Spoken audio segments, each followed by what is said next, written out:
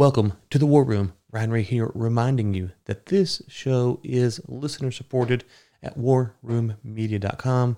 You can sign up for the free option, but if you want to support the show, that is where you do it. And oh, by the way, we will be rolling out YouTube episodes, so be sure to be on the lookout for that.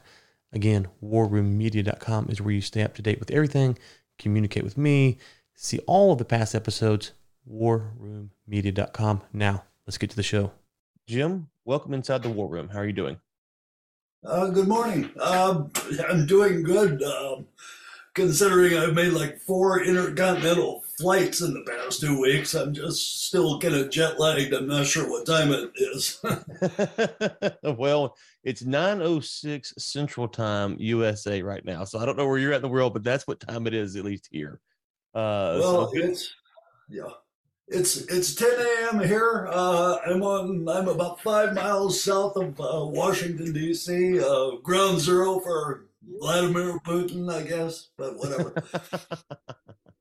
Well, this will be out in a few weeks, but at the time of this recording, the hurricane's hitting Florida. Is it up to where you're at? Are you guys okay? We're okay right now. We're supposed to get some rain maybe this weekend, but right now it's pretty docile, windy, but yeah. Okay, so I read your bio in the introduction, but maybe unpack your career just a little bit more of your military career, what got you into writing, and just kind of that journey for us. Encapsulate 35 years into about 30 seconds. You got 30 minutes. You can take as long as you want. Oh, okay. Well, I originally came from Omaha, Nebraska. The youngest of 3 sons of a livestock broker who basically wanted to get out of Dodge very quickly. I went to the university for about a year and then really couldn't make up my mind what I wanted to do. So I thought I'd put some time in the military until I made a decision. 23 years later, I finally made a decision and retired from the Army. Spent most of my time with Army Special Forces.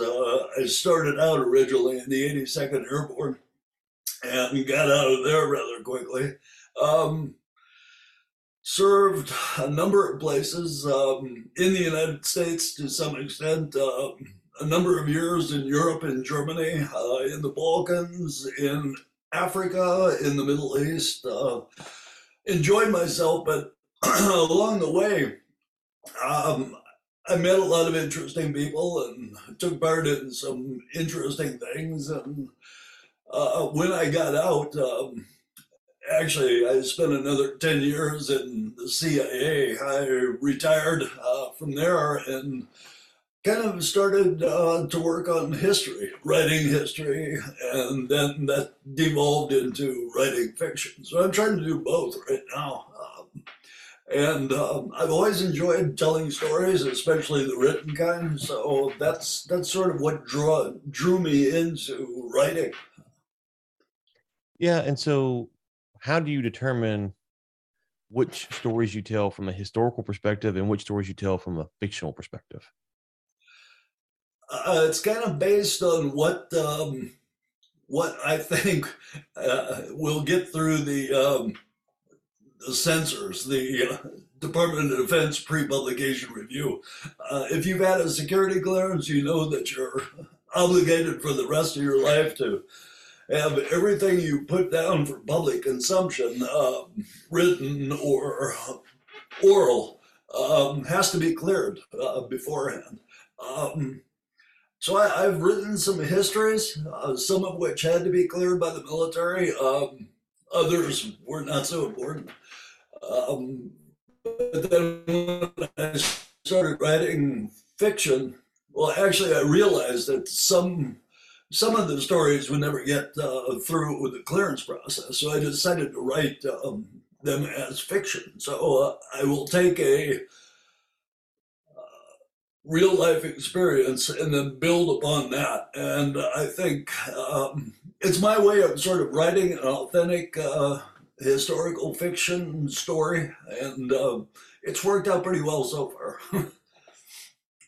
We had on this it hasn't been released at the time of me and you were talking, but it will be out by the time this podcast comes out. Stuart Scheller, and he said because I was asking him about his book, he was critiquing the military command structure, and I was asking him about this clearance process, and he said that he didn't have to go through it because he gave up his retirement status with the military. But so he said if you keep your retirement package pension plan, then you have to go through this process. But if you waive that, then you're free to write whatever. And that's the first time I ever heard that. Is there any truth to that? Do you know anything like, is that actually how it works? Or what can you say about that? I have never heard that.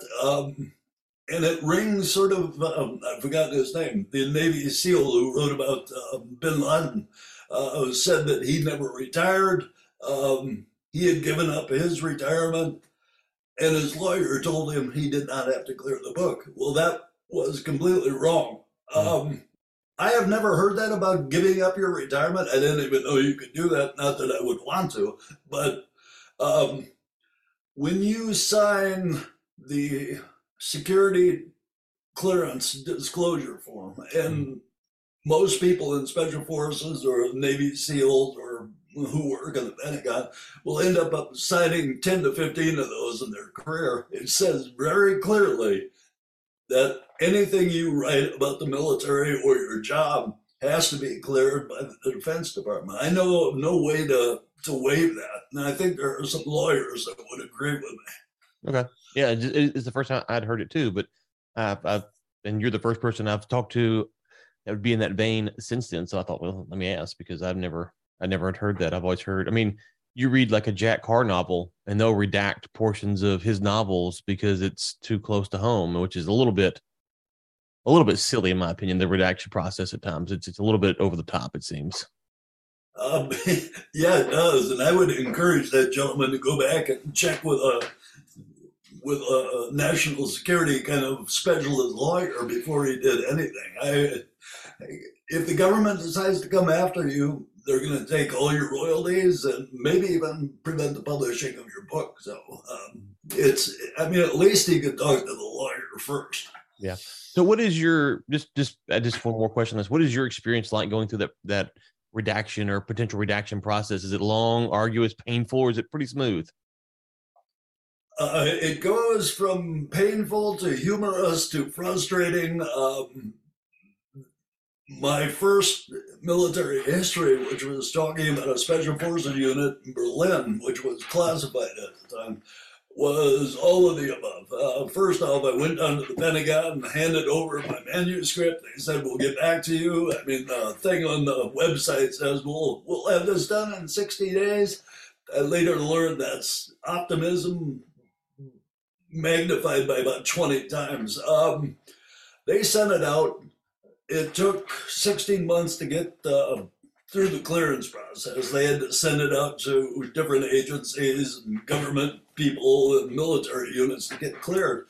So at the end of it, I was getting pretty frustrated, but I think the ladies down at the Pentagon recognized this, and they started telling me humorous stories, like how many books the SEALs had published since 9/11, and at that moment, this is like 2016. At that moment, it was something well over 200 different books, including things like how to train your SEAL dog and how to cook like a Navy SEAL, and some pretty silly stuff. But it finally came through 16 months, and it survived the process with probably 98% of the words intact. So, but that's one of the key things that sort of pushed me towards fiction writing, was there was less to declassify.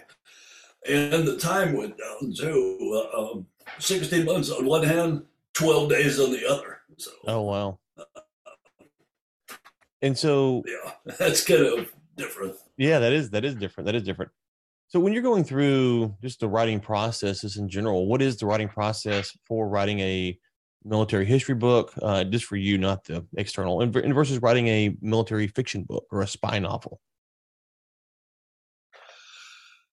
Well, for one thing, with the history book, it's, I think, more a process of organization and outlining. You have to tell it in sort of a linear fashion from beginning to end. You're less worried about keeping your audience enthralled, although you have to make it interesting if you want them to keep reading it. Whereas the fiction book, you're really more in the storytelling mode. You're trying to keep your people tied into the story from the first moment and keep them with you all the way through. So that really requires a lot more creativity on the author's part, I think. And it's hard to maintain, but you just keep working at it. Now, are you a plotter or a pantser? A plotter or a pantser? Do you is that yeah, plotter, pantser, right? So are you writing out a detailed outline, or are you writing just as you go? I have likened my writing to building a house without a blueprint. I start with a plot, what I want to happen, but how I get there changes quite a bit from beginning to end. And I'll have to go back and make some revisions where the parts don't quite come together. So that's about the best way I can put it. Sometimes I will go back and add in things to sort of tie one aspect to another, and sometimes it's a diversion just to keep people misoriented. So anyway, it's just a creative process that's the only way I know to go. And how much research are you doing for your fiction novels? Because you like your current one, Direct Legacy, is it's people go places, they do things, so how much time are you spending trying to bring the reality of the world as it was through this period of time into the book? Or is it more just, hey, we're going to world build and kind of fudge the edges here? It's a combination of all that. I work off of my experience, where I've been, what I've seen. Often the experiences of other people that I worked with, I will integrate their stories into it. There will be some online research of places that I can't go. I could not go to Tehran to do some of my research. So I had to rely on a lot of different sources. And of course, the internet is one of them. If you can travel to Ireland and see Belfast and Dublin and the areas like that, that's great. But and I've done that a long time ago. So I had to refresh my memory to some extent on the internet to see how things were back then. And although I remember things, sometimes I remember them incorrectly. So you really have to be on top of your game. But it's a combination. So it's a little bit of everything. Yeah. Yeah. Okay. So talk to us about Direct Legacy, a Cold War spy thriller. Is there a better time in American history than the Cold War? Like, there's so much in the real world that happens in the Cold War era. I mean, you've got all these assassinations and all these spies and the whole Russia thing and all these proxy wars. It's just a fascinating time and probably a great time to write a spy thriller. Well, I think the thing for me that's really interesting is how it's all come back around. We're going back into an era that's almost identical, probably a little bit more violent and a little bit more immediate. It's less of a Cold War now and more of a hot war. I'm concerned, I think a lot of people are, and should be, that this is going to get out of hand before too long. But the Cold War for me, going back 20 years or 30 years, is kind of a romantic period. In my mind, a lot of the things that I remember come across as more interesting than what was going on in the Middle East, quite frankly. You know, Jean Le Carré made the spy novel, along with a lot of other people, Graham Greene and others, a very interesting time. And I like to sort of delve into trying to recreate my experiences and make some up along the way to tell that story once again. So,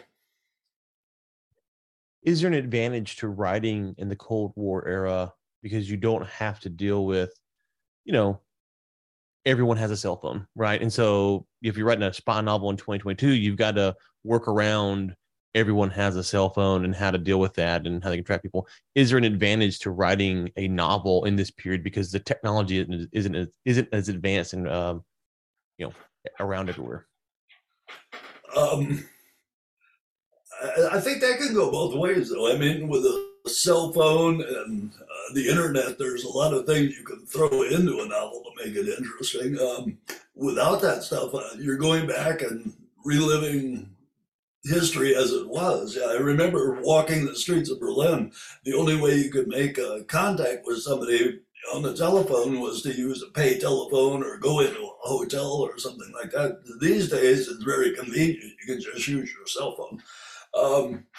But then conversely, back then we didn't have to worry about being tracked through our credit cards, through our telephone, through our car's GPS and things like that. So it made some aspects of intelligence work easier back then. We didn't think of it then because we had no clue. But nowadays, intelligence work can be extremely difficult because of all the ways of tracking people. I mean, just go through an airport. Now you look into a camera and they know exactly who you are. So you can't hide anymore, not very easily. Yeah. Is how much of your character is based upon you? Some. I fold in interesting aspects of people I know, people I've worked with. I try not to bring in just good aspects. I try to bring in weaknesses and foibles, but to some extent, you write what you know. So I know myself fairly well. So some of me gets into certain characters, but then I'm also using other people I know. What makes a good spy thriller? Ooh,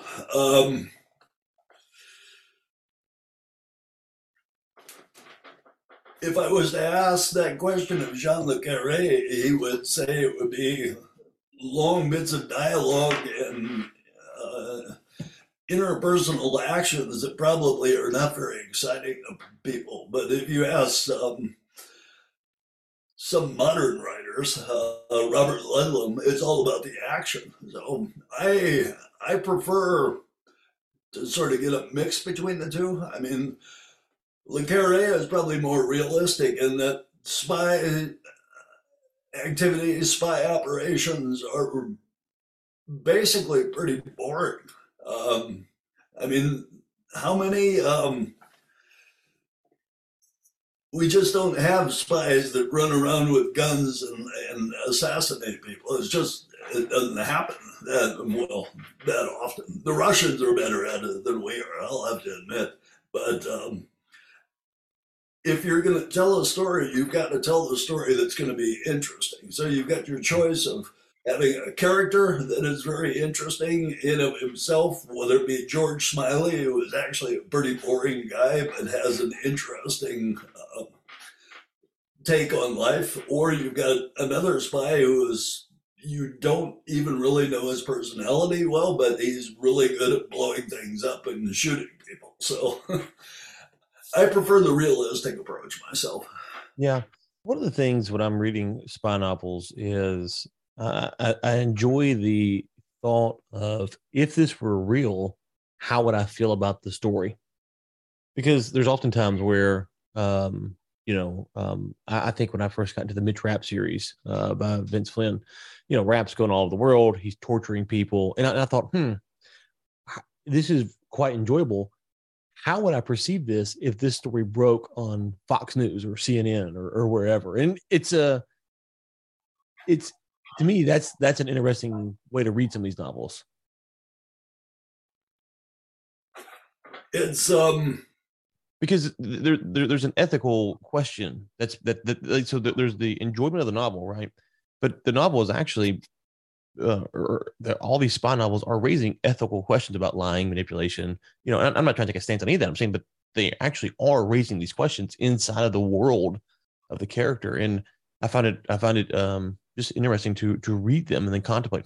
If this were a real story, and the news broke, how would I view this story? And I find sometimes I go, oh, I'd be okay with this, and other times I go, I'm not sure I'd endorse this, and that's a weird paradigm. Well, I mean, I agree with you. If it involves, I don't know how else to put it, just wanton killing, murder, and mayhem, then you have to really wonder about it.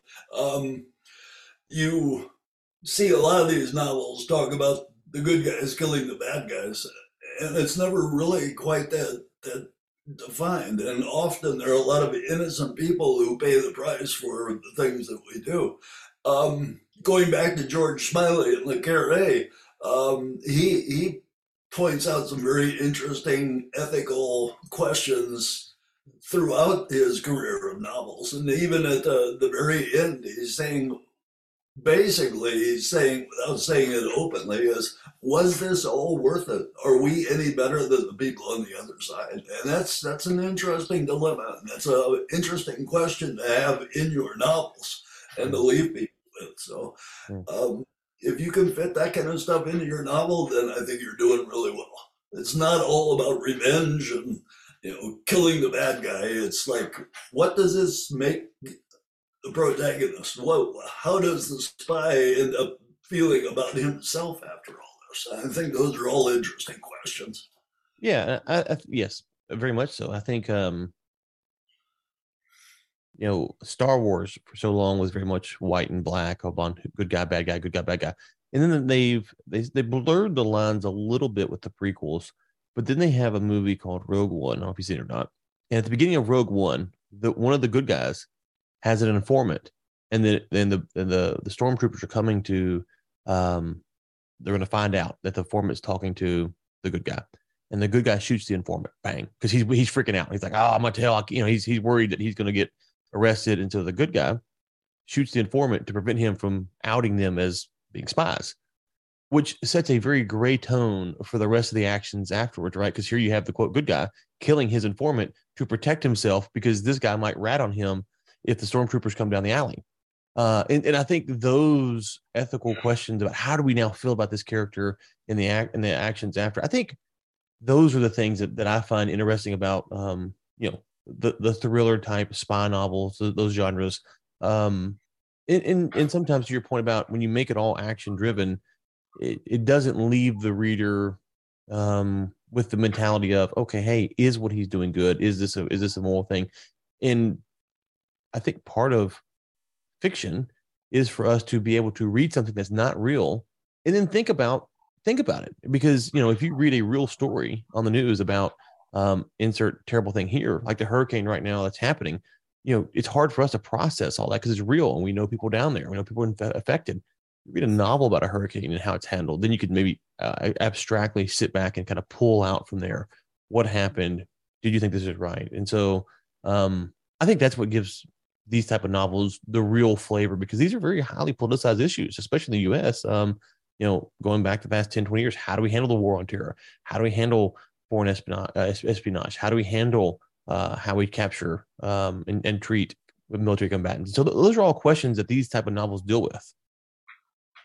Yeah, I agree with you. I mean, it's one thing when you have an intelligence officer who recruits an asset in a foreign country, and he sends that asset out to find out some information or to manipulate something, and that asset ends up getting killed. The case officer then, or the intelligence officer, does he care about this? Does he have remorse that he recruited this guy and sent him to his death? I mean, that's one way to look at things too. Mm-hmm. The other one, more extreme, is to have your case officer or intelligence officer shoot his asset because he thinks he's going to compromise everything. I find I would find that a lot more reprehensible than anything, and I would be hard pressed to even support that character much further in the book. I mean that's hard. That's a hard one to justify right there. So, Oh yeah, I mean, I think about Marty Peterson's book, the Widow Spy, and kind of that process that they went through with their informant and how much rope they gave him, hoping that against hope that he wasn't, been flipped or whatever, and ultimately he had been. But so you look at that, and it's that's a hard story because that's real people, real people, and so it's really hard. Again, I just think it's just hard for us to read these stories that are true and to kind of think, well, what do I do? Into the fiction world, sometimes lends us maybe a different clarity because the stakes aren't as high if you take a strong stance on a character or not. So, what is it that you're trying to get? And you have a series that. Let me ask that: why a series? Why continue with one character? Is there any thought process behind writing a series versus writing the one-offs? um, I'm trying to introduce different people into the stories as part of sort of a team building exercise. I mean, from the first novel to the second, there's kind of a switch. There's a handoff from the main character in my first novel to one of his subordinates. I mean, people move up in the ranks and they become isolated. They would start working in the headquarters or whatever, and the young people that they train now are doing their job out in the streets. So that's the kind of thing I'm trying to bring into the novels, and really the only way to do that is through a series of novels. And I start to introduce women into the equation, just as it happened to us in the 1980s and 90s, was that we started to see women being recruited for specific jobs in the special operations field and the intelligence world, much more so than they used to be. And I think that's an interesting thing to bring into it. So it's kind of to introduce people to the changes in the leadership, in the way things are done, and the change in the environment too. I mean, having women in the military doing special operations is one of the big ones. And so, obviously, how women in the workplace is viewed in 2022 is going to be different than how it was viewed in the 1980s. How do you write the characters? Are you writing the characters with a more modern perspective, or maybe a more old-fashioned perspective? How are you trying to write the characters to deal with these type of issues? I had this discussion with my wife yesterday because I remember being at West Point when the first female cadets came in.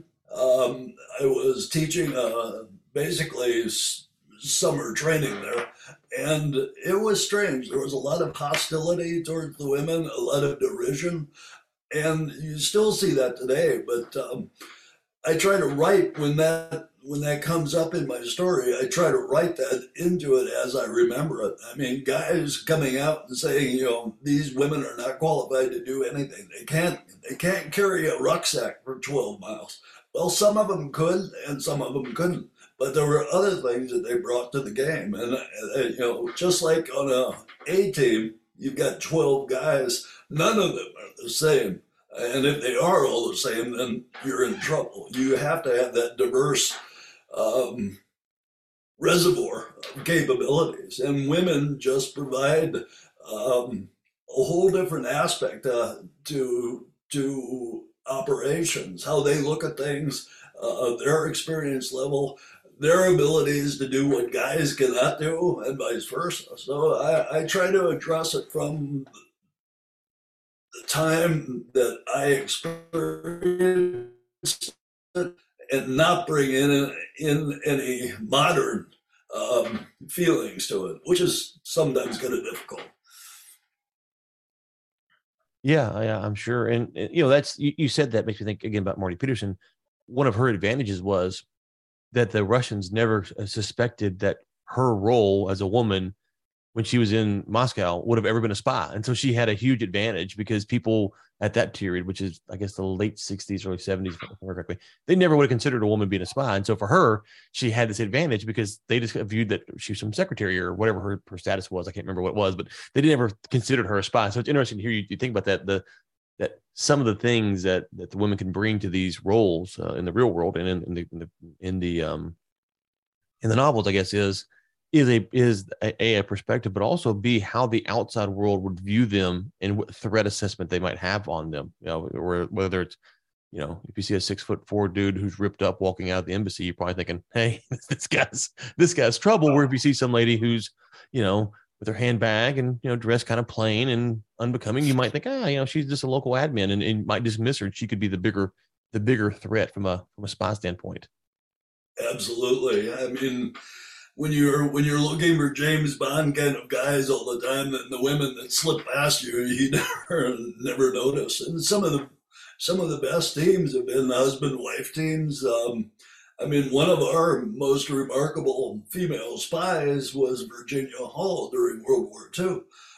For one, she had an artificial leg, and uh, she served both the British and the American spy services during World War II, and she just did some remarkable things. And a lot of times the Germans would never suspect, although towards the end of the war they were starting to get the idea that these women were just as dangerous as the men, if not more so.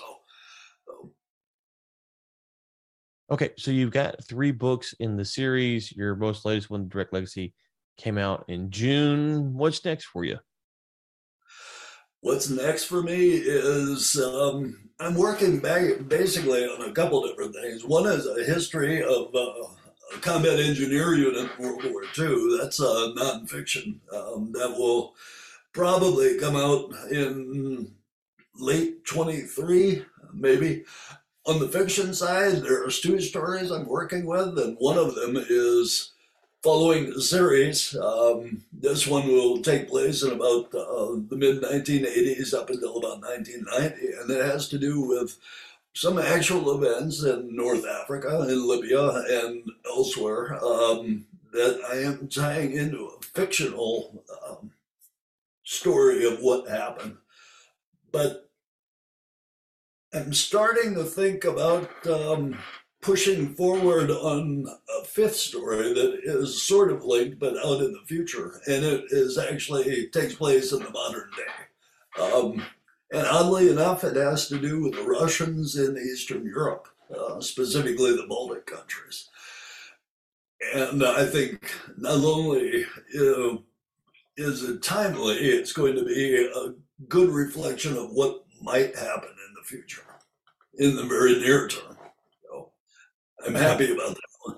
Okay, and I might have asked this already, but if I didn't, just to make sure. How long does it take you to write these various books? Like, is this like a 6 months, 2 years, 3 years? How long does it take to write these? My fiction books thus far, the first one took about 3 years. The second one was a little bit quicker because I was developing it at the same time I was writing the first one. It took only about 18 months. About a year to 14 months, I think now is what we're looking at. I don't want to push them out too quick because I really want to build the story and make sure it's not only enjoyable to read but realistic. So I have to take my time on that. Yeah, so 3 years, and then now you're down to, you say, a year to 14 months roughly. Yeah, something like that. That's through the whole process. That's not like the first draft. That's first draft, edits, revisions, and all that. Yeah, and then I hand it over to the publisher, and it's probably another 6 to 8 months after that because they're going to send it back with revisions. So that's how you're able to work on multiple projects at one time. Is you got all these different stages of revisions and drafts that you're going through. Yeah, and hopefully you don't get them mixed up at the same when you're working on them at the same time. It's happened before. Okay, last question for you. What would you give an inspiring author, someone who's listening, goes, I want to write novels or history or whatever? What advice would you give them? To inspire them. Not to This is inspire going them. to sound I'm really sorry. I said inspiring. Aspiring people who are aspiring to be a novelist or a historian or just a writer. What advice would you give them? write what you know, and make it as an interesting story as possible for your readers. A lot of people try to go out on a limb and write about things that they don't know about, and that comes across really quickly. I know from experience. So write what you know and tell a good story. Okay, where do you want us to send people to connect with you at? Say that again, please. Where do you want us to send people to connect with you at? Website, Twitter, Instagram, Facebook? I am probably most accessible on Facebook, James Stejskal Writer, and easily contactable through there. Okay, we'll link to that in the show notes for the listeners. It was fun talking to you today. Looking forward to your next book. Well, thank you very much. I appreciate it. Thanks for listening today. Really, really appreciate it. If you could, drop a 5-star review wherever you may be. We keep getting on great guests, and that's because you keep supporting that show. If you want to know more, go to warroommedia.com.